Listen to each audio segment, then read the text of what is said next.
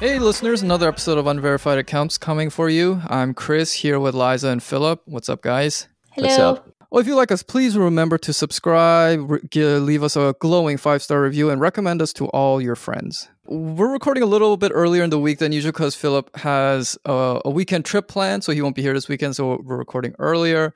And we had this whole episode idea planned because of the goddamn Mahjong thing that happened yesterday, which we'll get to later. But Philip, why don't you tell us about your upcoming cottage trip? I am going to the cottage for like 3 days to read books and isolate.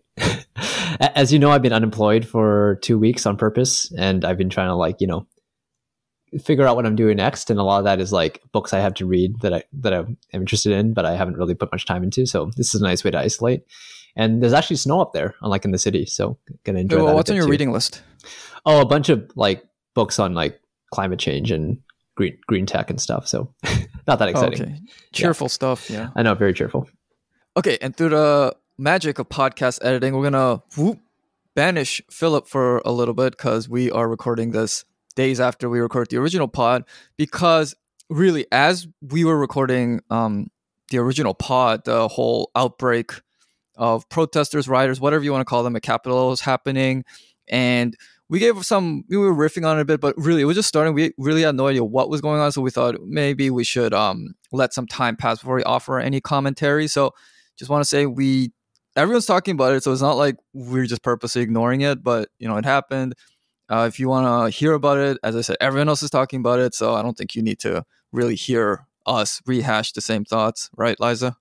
Yeah, I mean, we when we recorded the episode, it was like early in the afternoon on Wednesday, January 6th, and the news had just broken about the events on Capitol Hill, and we all were watching it while we were having our conversation, but our thoughts are just so nebulous and we're still processing everything that's going on. I think that what needs to happen later on, like you don't need a recap of what happened, right? Everyone knows what happened at this point. I mean, even my kids' elementary school put out an official statement condemning the rioters. But I think that maybe later on we'll think about things like the transition from a global war on terror to a domestic war on terror under the Biden administration, and what that means, and what is like. There's like such fracturing on the left of just like those who are suddenly pro law and order and suddenly pro censorship. That I have a major problem with that, and I think I think it reveals that all along, there were the more moderate types who always believed in these institutions. Momentarily, they expressed frustration at them because they didn't perceive them to be on their side anymore. But now they're back to their old ways. But you're right.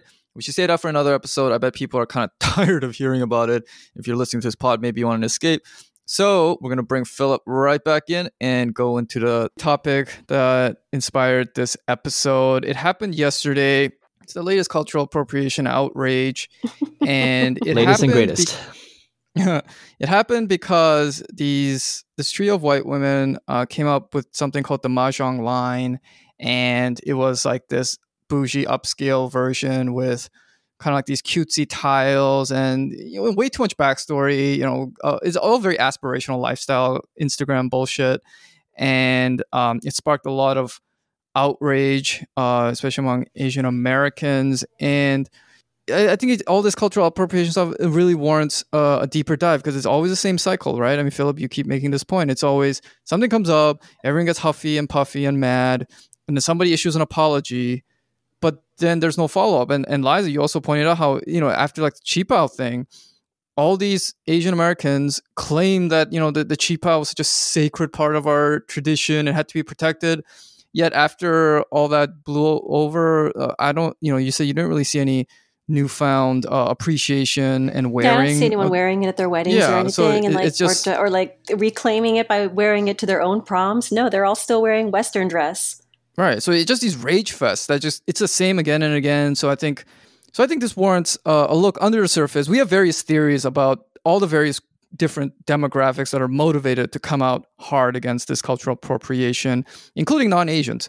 So I think let's go into that. But before we start, let's put it clear out there. This Mahjong line thing is pretty ridiculous in a very comedic way. And I think to start off, we should all take this quiz together.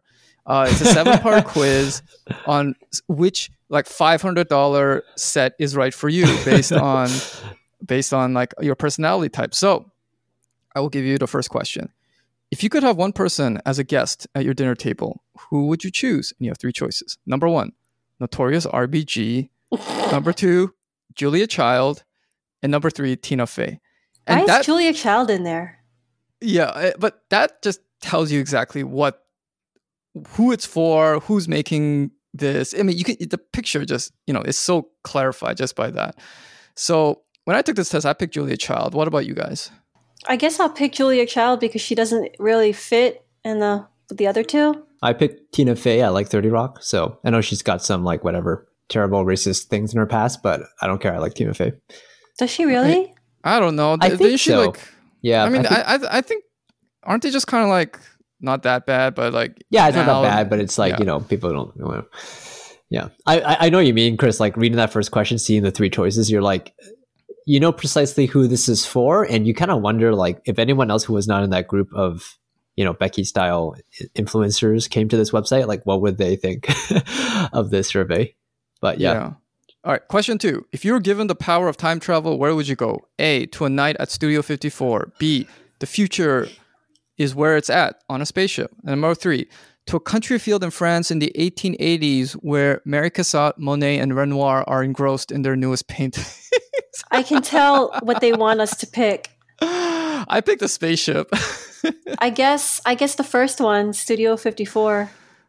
I looked at that. I was like, "What the hell is Studio 54?" Can you tell us what Studio 54 is, Liza? It's a disco club from the that famous 70s. Disco. Yeah. Okay, well, New not York that City. famous then. I don't know it. And then, like, my eyes glazed over. I didn't even read the second one, the spaceship, which is, I guess, what I would have chosen. But I chose the third one because I'm an art history buff. So, all right, that's okay. why. I picked the impressionist option then. Okay, Great. Question 3: an ideal vacation day is A, grabbing an espresso and croissant on the way to the Clignancourt flea market in Paris. B, pre-drinks at the Hotel San Jose Courtyard in Austin for South by Southwest. Wait, San And Jose? C, South by Southwest? It's San Jose Hotel. It's the Austin Penis, that neon sign. no, but No. okay. It's on Okay. SoCo, South Congress Avenue. I used to live in Austin. Oh, okay. And then C, hiking to a secret waterfall in Moab, Utah. I picked the Paris one. Croissant sounds pretty good.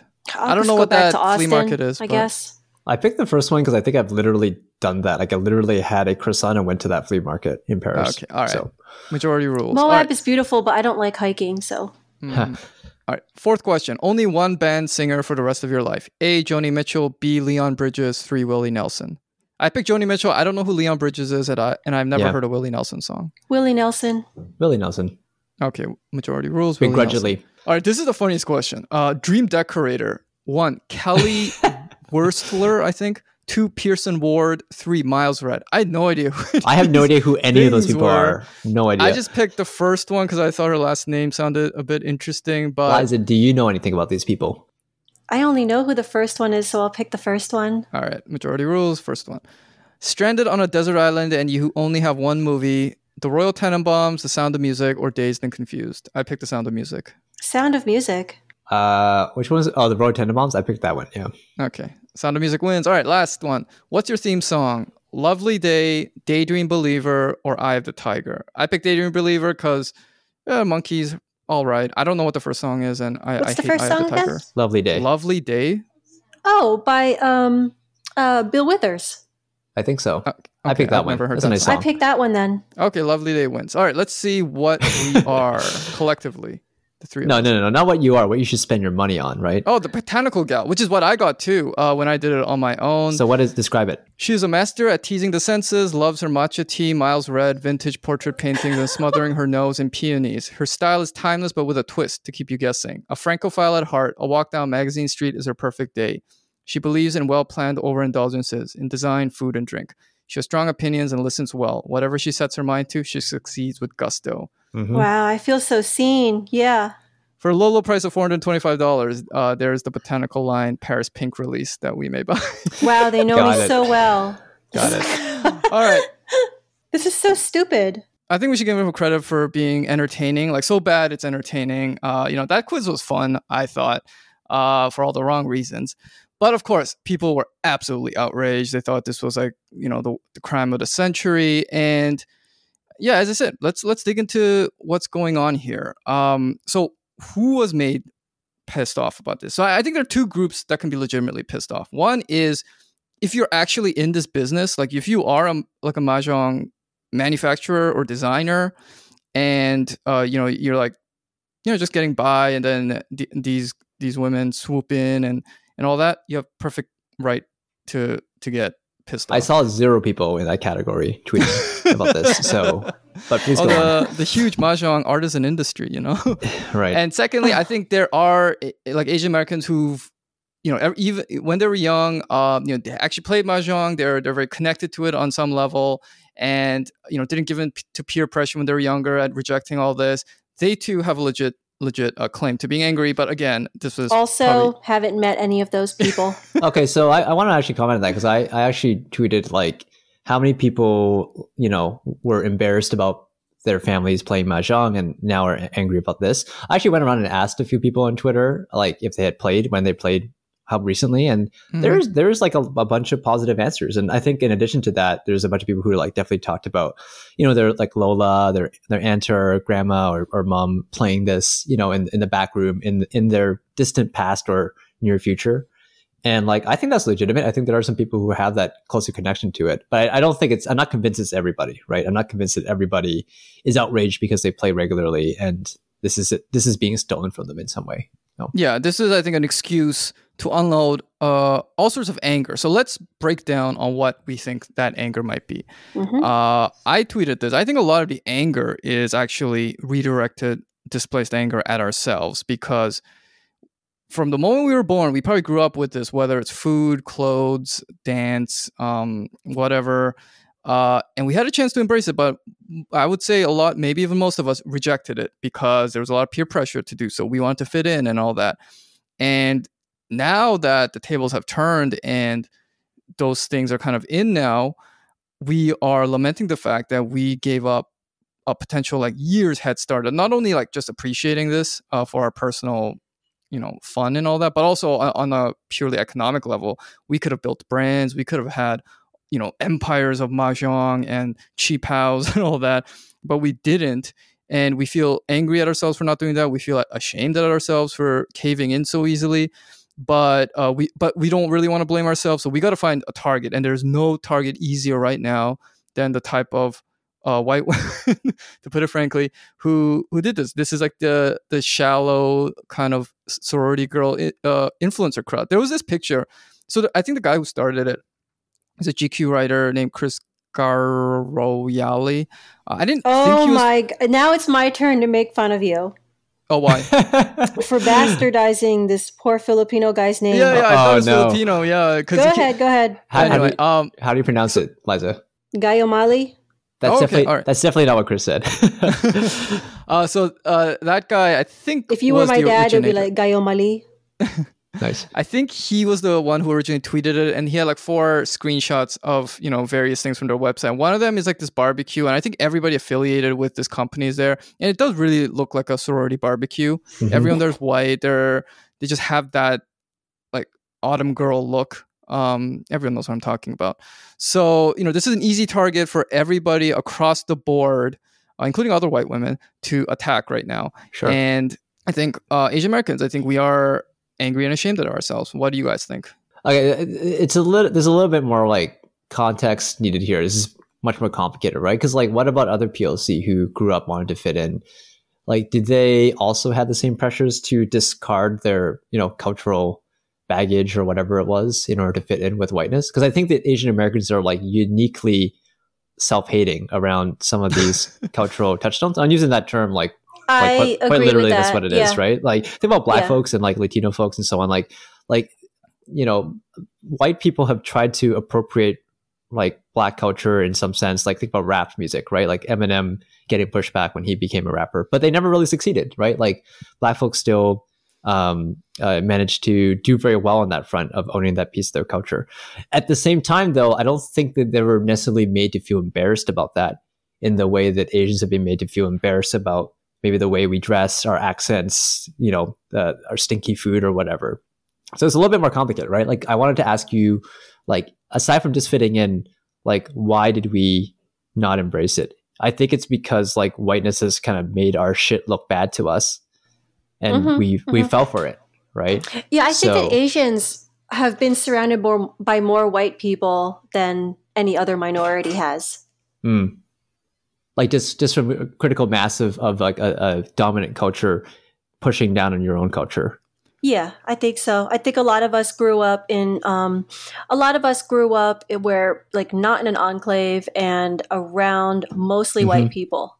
And then the other Asians that we knew were pretty much doing the exact same thing, was just like, I don't know, learning how to play lacrosse and like tennis and like buying clothing from like Abercrombie or some bullshit. Philip, you said like, why would other minorities join in on this hate? No. That's not what I'm asking. I'm saying, like, I'm asking, like, why do Asians in particular like dislike our stuff this much when other groups, other POC, don't seem to dislike their culture as much? Okay. Right. Oh yeah, I think it's like a lack of establishment. Yeah, there's no Asian American culture to cling to. It's not like Black American culture or even like Latinos. Okay, so you're saying like almost literally being a smaller population is part of it. Yeah. Not only a smaller population, but also with such a new population. There was nothing to look to as a model to follow. Because we were really like second generation. You were the first ones to be born here, and you kind of had to make up everything on your own. So there was no predecessor to emulate, to look at as examples, to aspire to. So yeah, I think that's it. Okay, that's what makes Asian Americans different from a lot of other groups. I also think that like the way that like Asianness, Asian things, like, food, language, culture, whatever, clothing, it has this particular, like, it's being positioned as embarrassing. Like that's how white people have positioned it in their media, right? Like even just the characters that are played out and the ways we're dressed and so on. Even all the propaganda, like the yellow peril propaganda back to the 1800s, has always been positioned as like very othered, right? And so I think that's part of why we're embarrassed of it and like lost our chance at claiming it way back.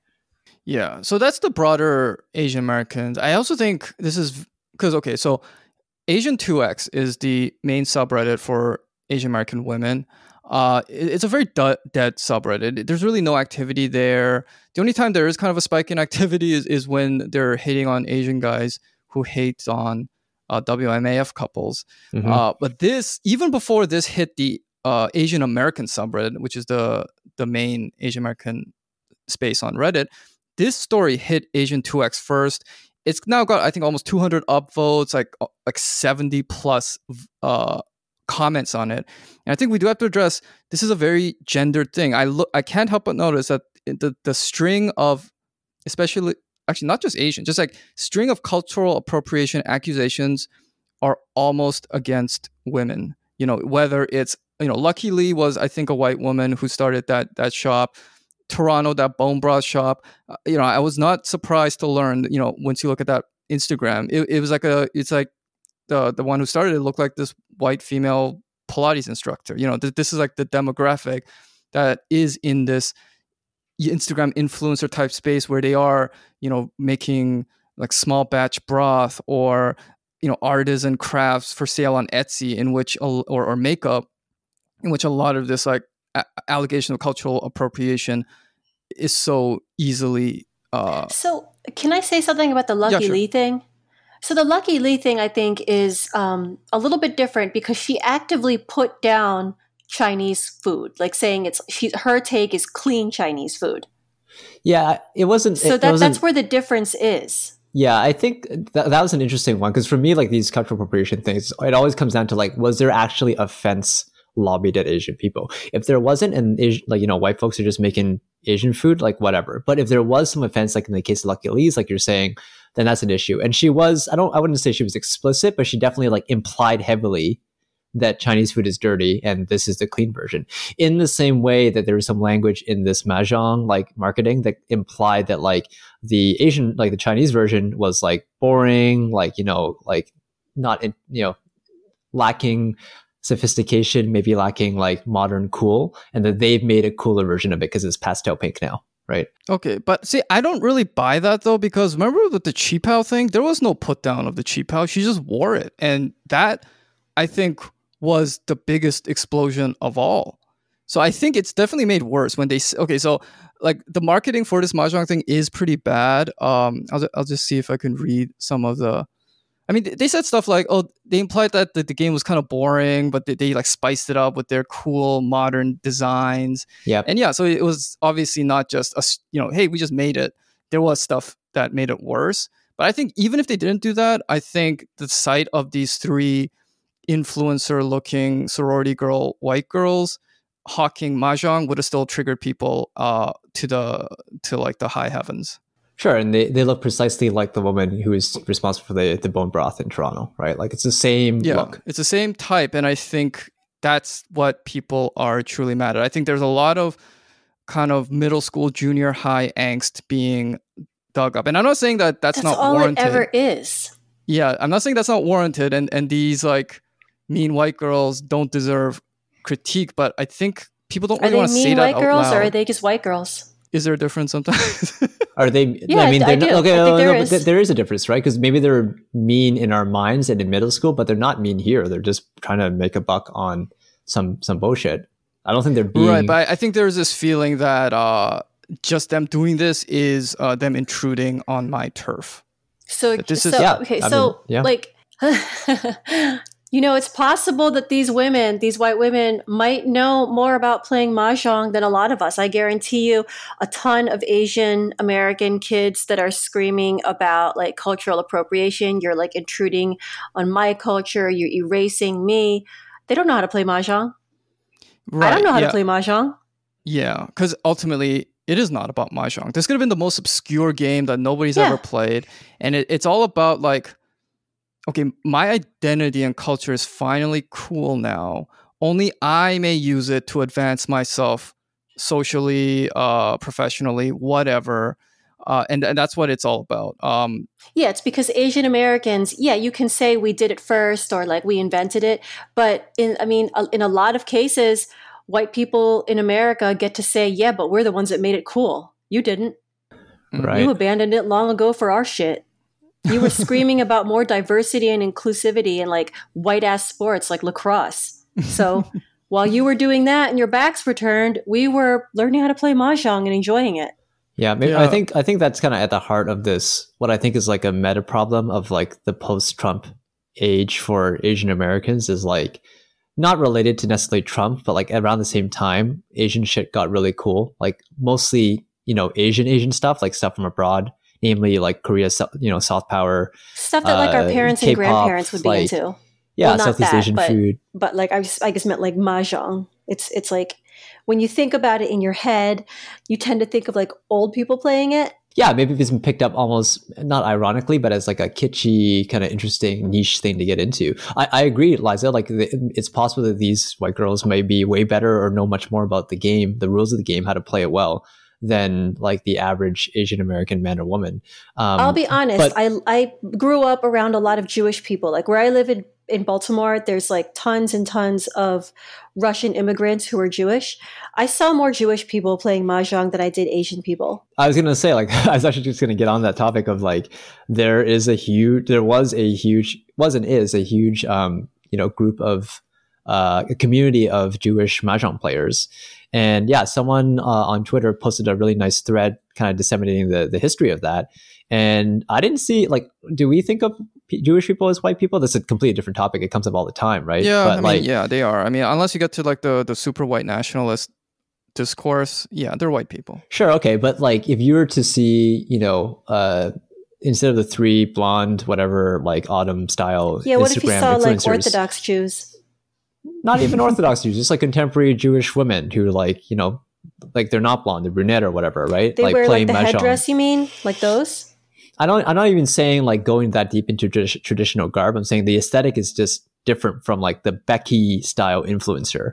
I think the outrage would be different. And also like, you know, the Jewish folks are a protected class to some extent in the social media sphere. You can't have Asian men and women like lobbying, you know, these like not death threats, but like, you know, threats of claims of cultural appropriation at them. It's just, it doesn't play out the same way.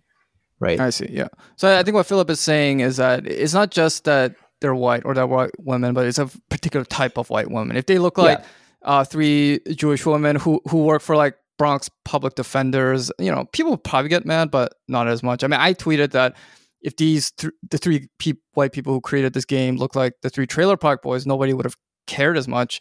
And I think that, I think that's what the same vein as Philip is saying. Like, we're not so much trying to defend culture here. I think people should get off the pretense of that. We're more like trying to just protect our social identities and social turf from what we perceive as a major social threat. In other words, kind of like high class, attractive white women. Yeah, it's it's anger at themselves because it's anger at Asian Americans who are mad at this are mad at themselves because they're always behind in deciding what's cool and what isn't cool. So when they see these like three conventionally attractive, like influencer type of white women, it's like, oh, so this group still gets to decide what's cool. Yeah, and that's what pisses. Meanwhile, my grandmother has been into this for like, I don't know, for like ever. Yeah, but it's like, why your grandmother? Why not you? Exactly. That's what I'm saying too. It's like, well, why didn't you get into it? But here's when the thing. Your grandmother was playing. Why didn't you get into it? Why did you play lacrosse instead? Why did you play tennis? I actually don't. Yeah, it's a great question. I actually don't agree with you too that it's the like Asian Americans are mad at ourselves. They are still mad at the white people. It's just a little bit kind of like it just lacks introspection as to why we got to this place in the first place. And then the better question is, what do we fucking do with that information and with these situations that come up, right? Because I think that credit where credit's due. Then, like, white people will double down on their unpopular interests, like Daft Punk, Dungeons and Dragons, comic books. They'll double down until they finally gain in popularity, and then they get the credit while also capitalizing on it. Meanwhile, Asian Americans have historically abandoned anything that marked them as like too Asian and therefore uncool, only to just get pissed off for not being the ones to introduce it to the mainstream. It's like, it's always white people that introduces this stuff to the mainstream. But going back to what I was saying earlier about like Asian interests being and Asian culture being particularly like presented as embarrassing by the white kind of mass media, these interests are racialized as well, right? Like I always think about how like there's this funny phenomenon that I've been following of how like black guys are really into Dragon Ball Z. I don't know if you guys are aware of this. But there's quite a few black nerds into Dragon Ball Z. And when I look at that and I look at that community and I've met some of these people, like it comes off as like okay and maybe even kind of cool, right? But when you hear about an Asian guy or whatever being interested in like Dragon Ball Z or like, you know, shonen anime, like it comes off as nerdy.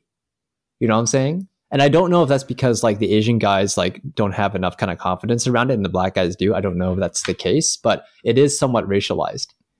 Right. And that's kind of I mean, this is the whole point of problem with the cultural appropriation thing. We don't value our thing until other people do. And then we get upset that they value it because now we're like stuck kind of like in a time loop where it was only cool after they validated it and now we want to monopolize it. But by then it's too late because people have already liked it so much that they have their own sauce lines. And I'm saying that that's not like entirely like it's not just entirely Asians to blame. It's that the white dominant culture has pushed this narrative and we've followed along. Like it's very unfortunate. You do want to fit in when you're in middle school. You know, you don't want to stand out. And so if people tell you that like, you know, your dresses and your games and your food and music is embarrassing, you're going to kind of try to comply with that. I don't think they've said that in the same way to black folks or Latino folks. But again, maybe because those folks have been around for longer, their communities have a stronger, you know, soft power within America. Certainly with blacks, yes, they've been around longer. Yeah, and they managed to capitalize quite a bit on, you know, hip hop, for example, right? Biggest genre in music right now. But that took time to get to that point. Mm-hmm.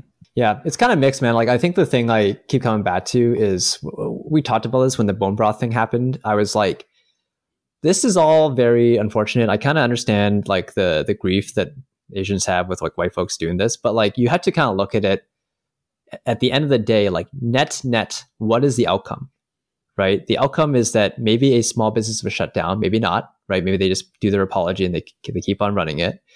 And a bunch of Asians are pissed off.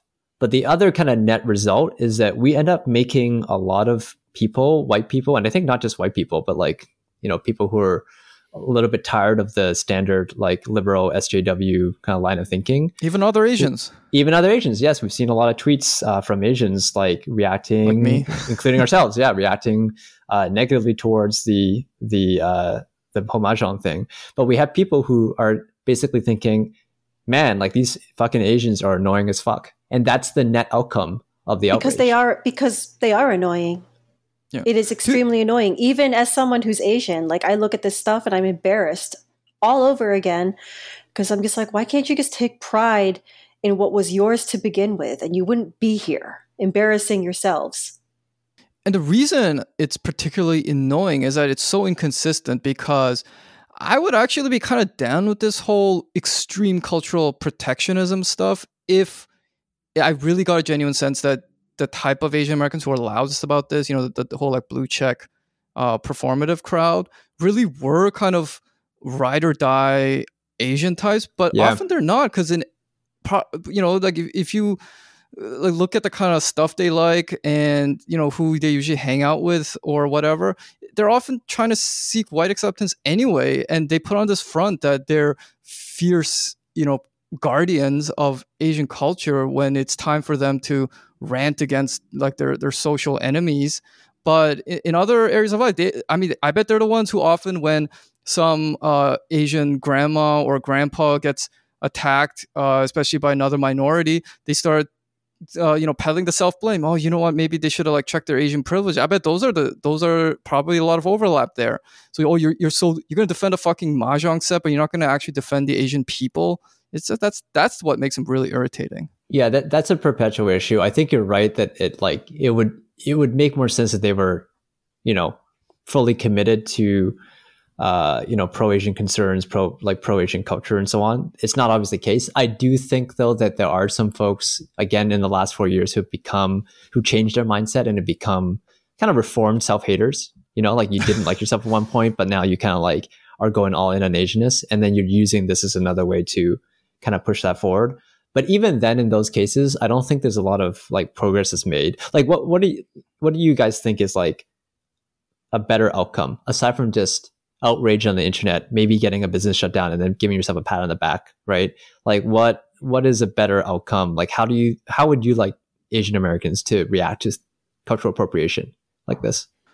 Well, for this mahjong thing, I think first of all was worth maybe a quarter of a day's worth of Twitter jokes, because it was really funny. I had a good time, you know, just making fun of these people, if only in my head. Because I mean, look at how they're marketing to. This is not competing with any, you know, Chinatown game manufacturer. I mean, they're charging like up the wazoo for these sets that only other people like them would buy. So it's not even like a market competition if you want to make this an issue of business. Mm-hmm. It's just embarrassing how they make it so personal. They drag out every sob story about how they didn't feel cool growing up. And if you look at the bone broth thing, that actually negatively affected the so-called good Asian pho shop that got hate by people who thought they had put up whoever propagated that claim against the white-owned bone broth shop. And luckily, I think they were able to patch things up, the two shops. And this is like during the fucking some massive global depression. And for you to put these businesses at risk for your unresolved angst from school days is just fucking embarrassing. And Philip, you're right. It'll make people, rightfully so, take us less and less seriously, especially when our own behavior is often contrary to this image we put ourselves as these, as I said, these fierce guardians of our culture. Often we're not. Yeah, the behavior, Chris, is It matches something we talked about a few podcasts back, where it's like the behavior is completely contradictory. Because it's like Asians have long said that, we don't want to partake in any white culture, but like based on the popularity of like race-bent TV shows and movies, it looks like white culture is absolutely what Asian Americans want to be a part of. Exactly. You know what I hate so much hearing from these like so-called progressive types when they say things like white people have no culture. I mean, not only is it just like that's what I'm saying. They say that just white people have no blatantly culture. offensive. You don't have anything for us to take from you. And it's like, then what's with all the race bending bullshit? Exactly.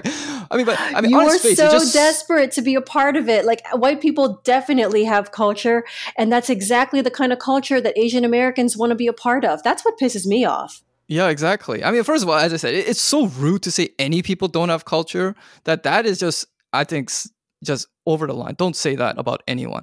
And secondly, yeah, your actual behavior just shows you how full of shit you are. And it's such an extreme statement that just shows you how much you actually worship white culture, that you have to perform so extremely to say that. It's like people who say things like, I refuse to listen to Beethoven because that's like imperialist bullshit.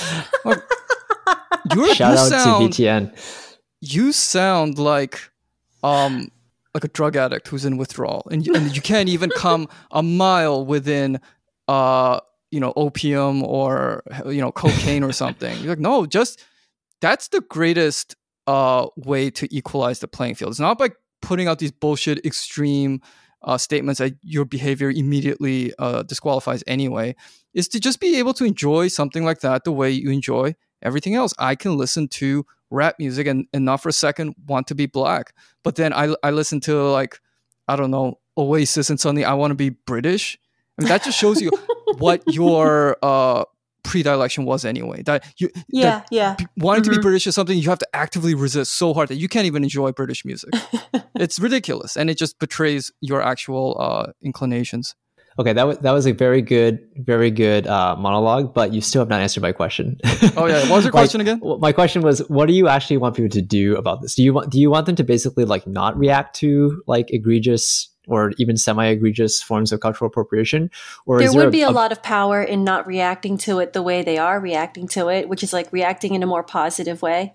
Like be supportive of the women who are trying to sell mahjong tiles? Far to be supportive of it. I'm just saying that, like, I don't know. There is a way to do like a reverse psychology to make it look like you're patronizing white people who exactly. Oh, like you can widely share it and say, oh, look, like it's nice to see other folks who have like maybe lackluster cultures come and find something that's actually of value and try to propagate it amongst their own groups. We applaud these women who are trying to spread the great game of mahjong. Is that like what you mean, or? Yeah, something along those lines. I think that there's more power in doing something like that. A little bit backhanded, but like still kind of positive and really maintaining the kind of position of like power to some extent. Yeah, instead of looking so butthurt and insecure. That's fair. You're erasing me. Like, no, we're not. No, they're not. Because, I mean, I guarantee you this business venture probably would have failed anyway because it's so ridiculous. Who is actually... No one's going to buy it for $400. No. But maybe it's not going to fail. Maybe there actually is a large group. Like maybe it's like this, White Becky, like new trend to play mahjong. And we didn't bother to look into that. We just thought it was outrageous that they're selling it. But really, there's a ton of people who actually play this game and really enjoy it and are better at playing it than we are. Maybe that's true. We don't. But it just starts with outrage and ends with outrage. There's no introspection or like really any kind of like engagement with the people who are trying to get into this in any way whatsoever, right? Yeah. So remember how we said we actually haven't heard from anyone who might materially be harmed by this? Like if you were a competitor in this market and you were really trying to work hard to make a name for yourself on Etsy or Instagram, and you weren't getting any traction, and then this trio shows up and suddenly they're racking up endorsements left and right. Hey, if that's actually happening, then yes, logic some kind of like public complaint and be like, hey, we're here, we've been doing this a long time, our stuff's actually better, more reasonably priced. Why are these gals getting all this attention? But as we said, those aren't the people bringing this up. It's all these like very loosely, tangentially related people using this as a platform to air out their grievances that are it's the food outrage crowd. Yeah. And this is like the one area or one of the very few areas in which Asian Americans have legitimacy in just lashing out. It's interesting that both Wait, this. Do they though? I think so. At least in I saw this get writ up in like New York Post in New York Magazine. Asians, we can't. It's hard for us to complain about stuff in terms of being allowed to. This seems to be one of the few areas that we get some credibility. And I think it's also interesting to note that both this and the Qipao incident, the people who actually seem to have started it were Asian men. And I'm wondering if that's because The a lot of Asian guys woke fish guys. that too, but I think maybe Asian guys have all this like anger and angst build up, but we can't express it in any way. So we're like, okay, good. This is like the one way we're allowed to do it. And the people we're targeting are these white girls that pretty much everyone hates anyway. We're gonna look good Yeah, that's to what I'm Asian saying. They're women. woke fishing. It's like I can look super progressive by tearing down these white women who I know that everyone's mad at anyway. Yeah, and some of it can get really, because like you go online and then I see some guys, like Asian guys, like, oh, I was walking by the street and I saw this white woman like serving this Asian dish improperly and pronouncing it wrong, and like, what the hell? Just give her a break. She's not doing anything to you. Yeah, just like, what is this? At the end, it's still like male on female violence. I thought that's not allowed, but in this special occasion, I guess it is. And it just gets really weird. And the dogpiling that goes on, especially these days when everyone's bored and don't really have entertainment. It's just, I think in a year or two, we're going to look back and be embarrassed. Hopefully, if we have any conscience. I don't think so, because people don't seem to learn. Yeah, this has been going on for years now, and it never stops. It always happens with food. It's usually food. The next time this happens, it's going to be over some meal, or Philip, some restaurant. Let me ask you: do you think we're reaching like a tipping point where like some massive backlash is going to happen? I mean, I keep waiting for one. Every time I say that we are reaching a tipping point, it's not a tipping point. It's just like we get there to the edge, and then the edge moves. Like, I don't know. The tipping point is a reputation, right? Like that's what I mean when I say the net effect of this. That like the actual outcome is that people just like hate Asians more and think we're like sensitive little dandelions around like our food and our dresses and our mahjong or whatever. I think that's the issue, is that you then have this reputation where they're like, these people are very uptight.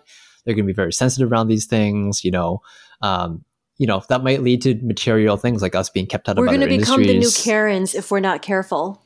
Yeah. See, I don't have a problem with being hated if it's for something cool and righteous, but not for this shit. Not for being seen as like hypocritical tightwads. But the thing is, the people think this, like the people who are outraged about the mahjong thing, they think they're righteous. They believe they are righteous. In some extent, problem, right? Yeah. To some extent, they are righteous, but I just think that like they're going about it the wrong way, right? Because it's again, it drives up to anger, and then there's no other outcome from it.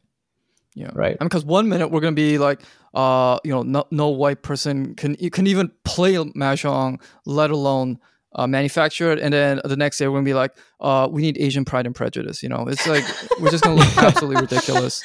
Yeah. I don't know. I mean, there's a lot of different groups at play here. I don't know if, the blue checks and the people who like the race bending movies and whatnot are exactly the same as like the Asian guys who got upset about these things in the first place. I also, by the way, don't necessarily think it's about woke fishing. I think a lot of these Asian guys are just angry because it's easy for anyone to be angry at white Beckies. Like, like we said earlier.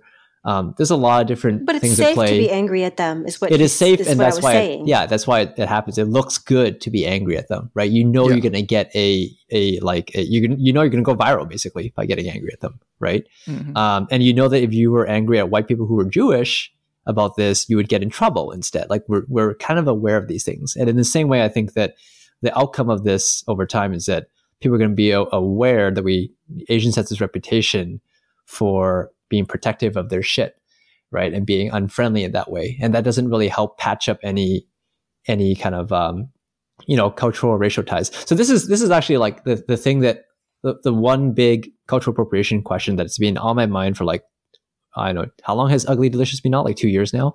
It was actually on the pod that Liza, you and I did with Teen on Ugly Delicious way back, where one thing that I think Teen brought up, which is still a very interesting question, is, and we raised it here, like, are we afraid that white people are better at doing the things that we do? And I think here in this If conversation, we keep abandoning and ignoring our own culture, then yes, Yeah. they will be. I mean, I was talking about this with you guys the other night about the whole food thing. yeah, like what if they just have better chefs, right? And like, Yeah, Eliza, why don't you elaborate on what's happening, especially in the Filipino American community? Well, yeah, sure. So, like for Philams are like, so in my city, there are like three major lechon people, and it's like these three Filipino families that do it, and they've been doing it forever. And they basically just do like the smoke pits in their backyard, and they sell it right out of their house. Mhm. And it's like very word of mouth. You know, they don't have like a commercial space. You kind of just say like, I'm going to buy a lechon. You call them up and they just like say, okay, so bring like $250, pick it up on Sunday, and they just hang up on you. And you're just supposed to know from word of mouth where they live. Now, they're getting older and two of them have already retired. So there's only one left. Now, are Philams going to get pissed off when we have to buy lechon from a white guy who figured out how to dig up the smoke pits in his backyard and he's perfected the technique? Like, if you don't have any intention of doing it yourself and carrying on the tradition, I don't think that you have a right to get mad when someone else learns how to do it and they are not Filipino. They're not of your ethnicity. And I can actually see this happening in the future because, right now I see a lot of the debates I see in the food world is how many POC executive chefs there are in fine dining. Like I see a lot of that like decolonized fine dining bullshit talk. And it's like, once again, while all of our heads are turned, there's probably some white guy out there learning how to cook our traditional foods in like some makeshift outdoor kitchen and like digging up smoke pits in his backyard as we speak. They're probably one step ahead of us. Yeah, but once again, going back to what I was saying earlier, like white guys have the freedom to do shit like this, right? You know that Yes, that saying, that is true. That T-shirt that's like, "Give me the confidence of a mediocre white man." Like that is precisely at play here because not only are they free to just kind of explore what they want. Are they really that mediocre though? I mean, it's like, it just sounds so insecure to be like they're all mediocre. Or in this case, it's the confidence of a supposedly mediocre white woman, right? But Philip, to answer your question, I think it doesn't even really matter whether the white people are better or not. I think the real issue is them doing it at all. Because I think at the heart of this fear is that once white people do it, they won't need us. And we need this culture thing in order to be different and relevant. Yeah. Yes, exactly. To be different and relevant enough in order to fit into white dominated circles, which is ultimately where we want to end up despite all this play acting at being cultural defenders.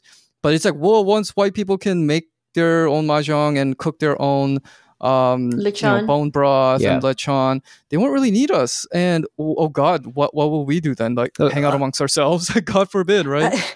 This is why my whole thing is like, stop being so reactionary. Stop demanding to be included in already white dominated spaces.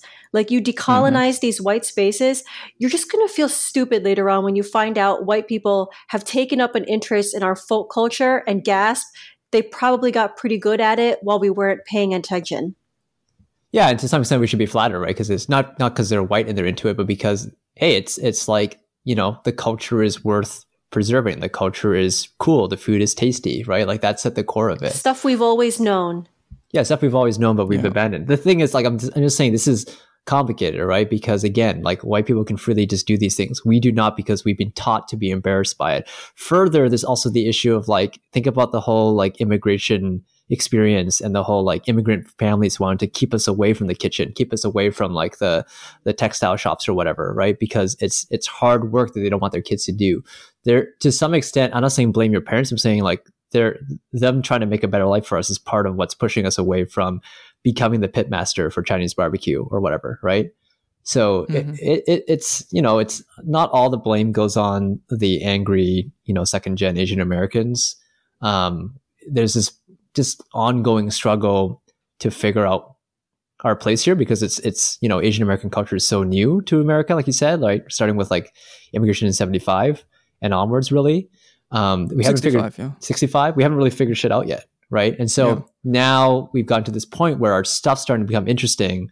And there's all these interplays of like, who like the fact that it wasn't like before until now, and like the fact that we weren't always the most popular, but now we are. How do we reconcile that? Unfortunately, the outcome of all that right now is this outrage. I'm saying we can do better than that, right? There's something else we can do to like either get back into it, like get back in the game of cooking Chinese food and being proud of it, right? Or at least be like, you know, this is the other part of the ugly delicious thing. We're talking about like cultural appropriation is a bit of a problem because it doesn't allow for cultural exchange, right? Yeah. And like that, we haven't even talked about that part, but like if you keep pushing people away from it, how do we do more interesting things with it? Yeah, right? It's like you know that saying like it's better to let one guilty man go free than falsely imprison an innocent person. I mean, that's how I feel about cultural appropriation. If some annoying white person does something, to me, that's worth the price of overall cultural exchange, because that's what I value more. Like, I want great ideas coming from the best people doing the coolest things, etc. Mm-hmm. This whole like protectionism stuff is just gonna make everything worse, everything mediocre, or even worse than that. And with regards to this Asian American feeling of I was made to not value my own Asian American culture, I'm definitely sympathetic to that. But I think at a certain point you got to own up to what you did. Nobody held a gun to your head. We did this. Sure. And it doesn't make us criminals. It doesn't make us weak, but we did do it. And let's own up to it and move on. And these tantrums might have been okay maybe 5 years ago when everyone's kind of getting into the whole social justice thing. But come on, it's been like 5 years. Let's do something better and more. Yeah, it does look really stupid to yell at people for actually liking our stuff. Exactly. It makes no sense. That's what I'm saying. I think of white people, they must be so confused. They're like, what the fuck? First, you hated us because we wouldn't eat your things. Right. Now you hate us for even showing up. There'll be like some Asians who go to an Asian restaurant and be like, oh my God, this place sucks. Too many white people. And you're like, wait a minute. You don't even want us eating here?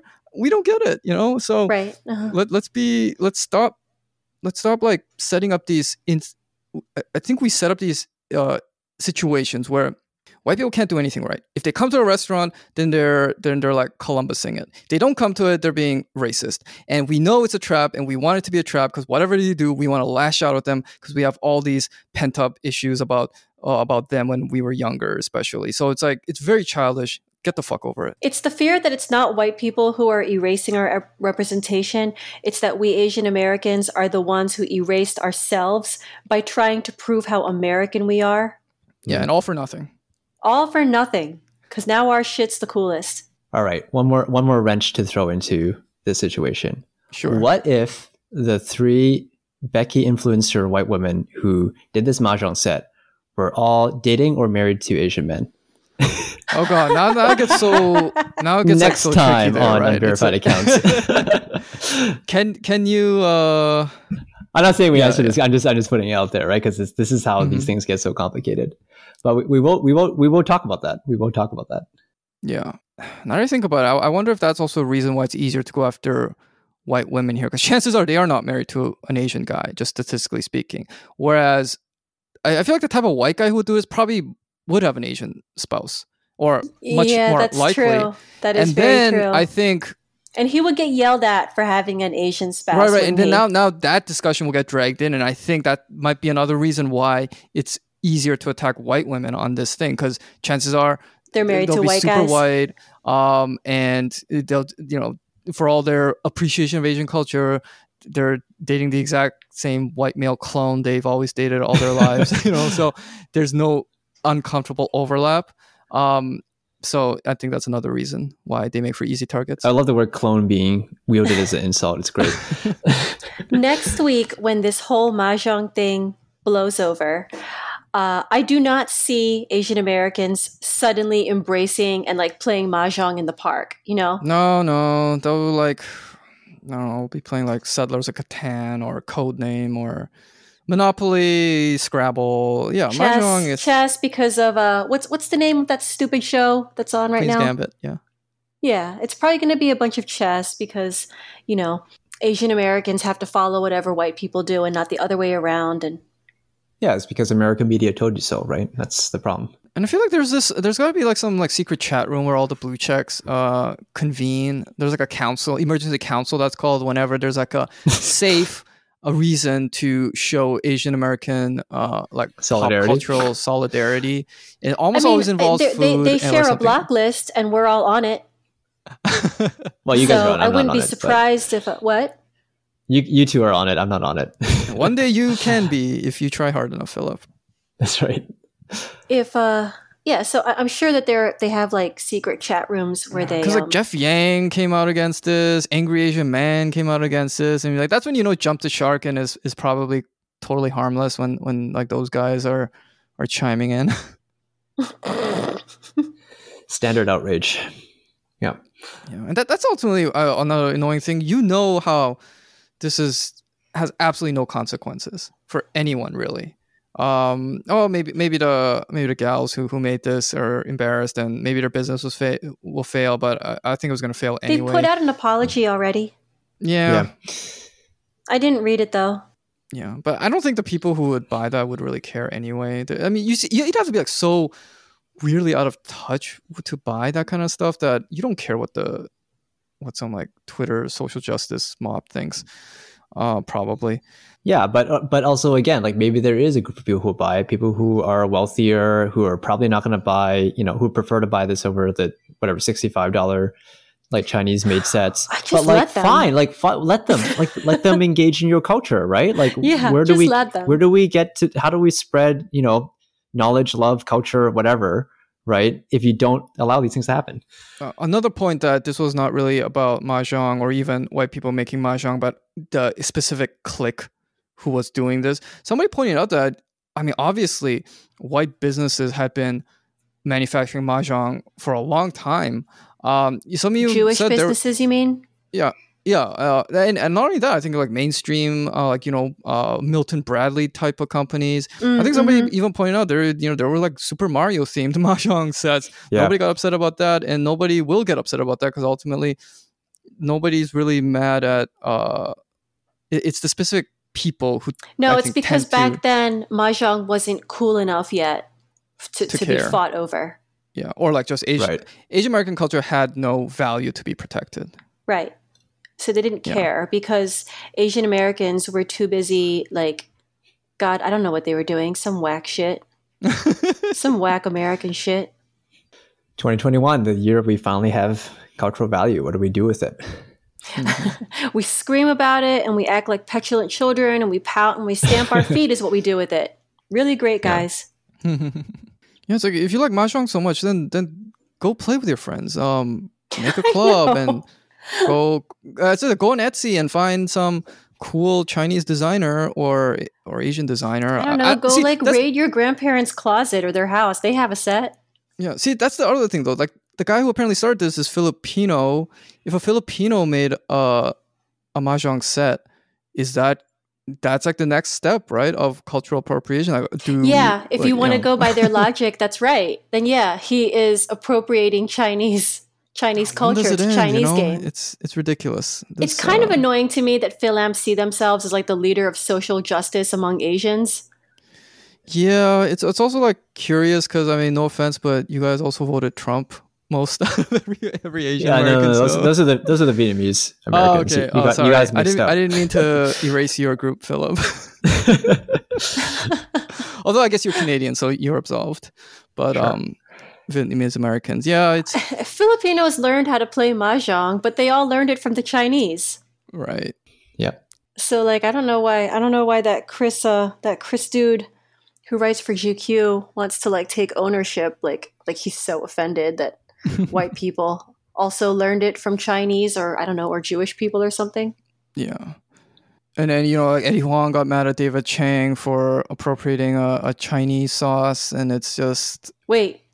What? Low gamma, yeah. Yeah, because David Chang came out with this like high-end Lao Gamma that sold for like way more expensive, and Eddie Huang got mad at him, and he went on his podcast. I listened to the podcast. It was a pleasant discussion, but that's the road we're headed down, where it just becomes more and more narrow, and it just becomes. Yeah, the thing is, those two guys reconcile their shit. Do you think that like White Becky's ever going to reconcile her shit with like whoever lobbed these accusations at her? No, like, hell no, because like right, they're just going to become more and more pissed off at us. Yeah, because because like if we're gonna take the example of David Chang and Eddie Wong, they were probably friends before. They're at least professional peers and all that. There's no reason for them to really hate each other unless they're like bitter rivals or anything. But as I said, with this, I think it's like one social group taking out their long-held grievances against another social group, which is why reconciliation is not the point. The bullying, the humiliation, that's the point, which is the problem, and that's why nothing productive is gonna come out of it. Like, if it were genuine and they were going to sit down and maybe even work on a great design together, then sure, at least there would be something productive coming out of it. But no, it's going to be like, yeah, we got the apology, we won, we got them back for that time they refused to let us sit with them at the lunch table. I mean, this is going to come up again. We'll talk about it more, but I think I think that at least like in this 1 hour conversation, we made a little bit more progress on the topic than anyone ever does on Twitter. So that's pat on our backs a little bit for that. I think. I mean, I don't know the solution to this. I think as we talk about it more, we'll stumble upon it. But yeah, I think that's why it's good to just talk these things through and be like, hey, what's going on here? Are we going to do this for the rest of our lives? Like, is that really what's going to happen? Or have we set a deadline? Like, okay, we can stop being mad at white people at this date. That's when like the statute of limitations runs out. Then it's like, what's that date? Who determines that date? I'd like to know. I think the former is more likely. Yeah, I think that the only trouble is that like we're talking amongst three like-minded people. Like, I would love to talk to the Blue Chucks about this, but they don't even want to touch us with a 10-foot pole, right? So no, it's because they hate me and Chris. Don't worry, they hate you too, Philip. Yeah, don't feel left out. Okay, all right. Thanks for joining in, Philip. I hope you have a good time at your cottage this weekend. Thank you. Catch up on your reading, and we'll get you next time. Toodaloo. See ya. Bye.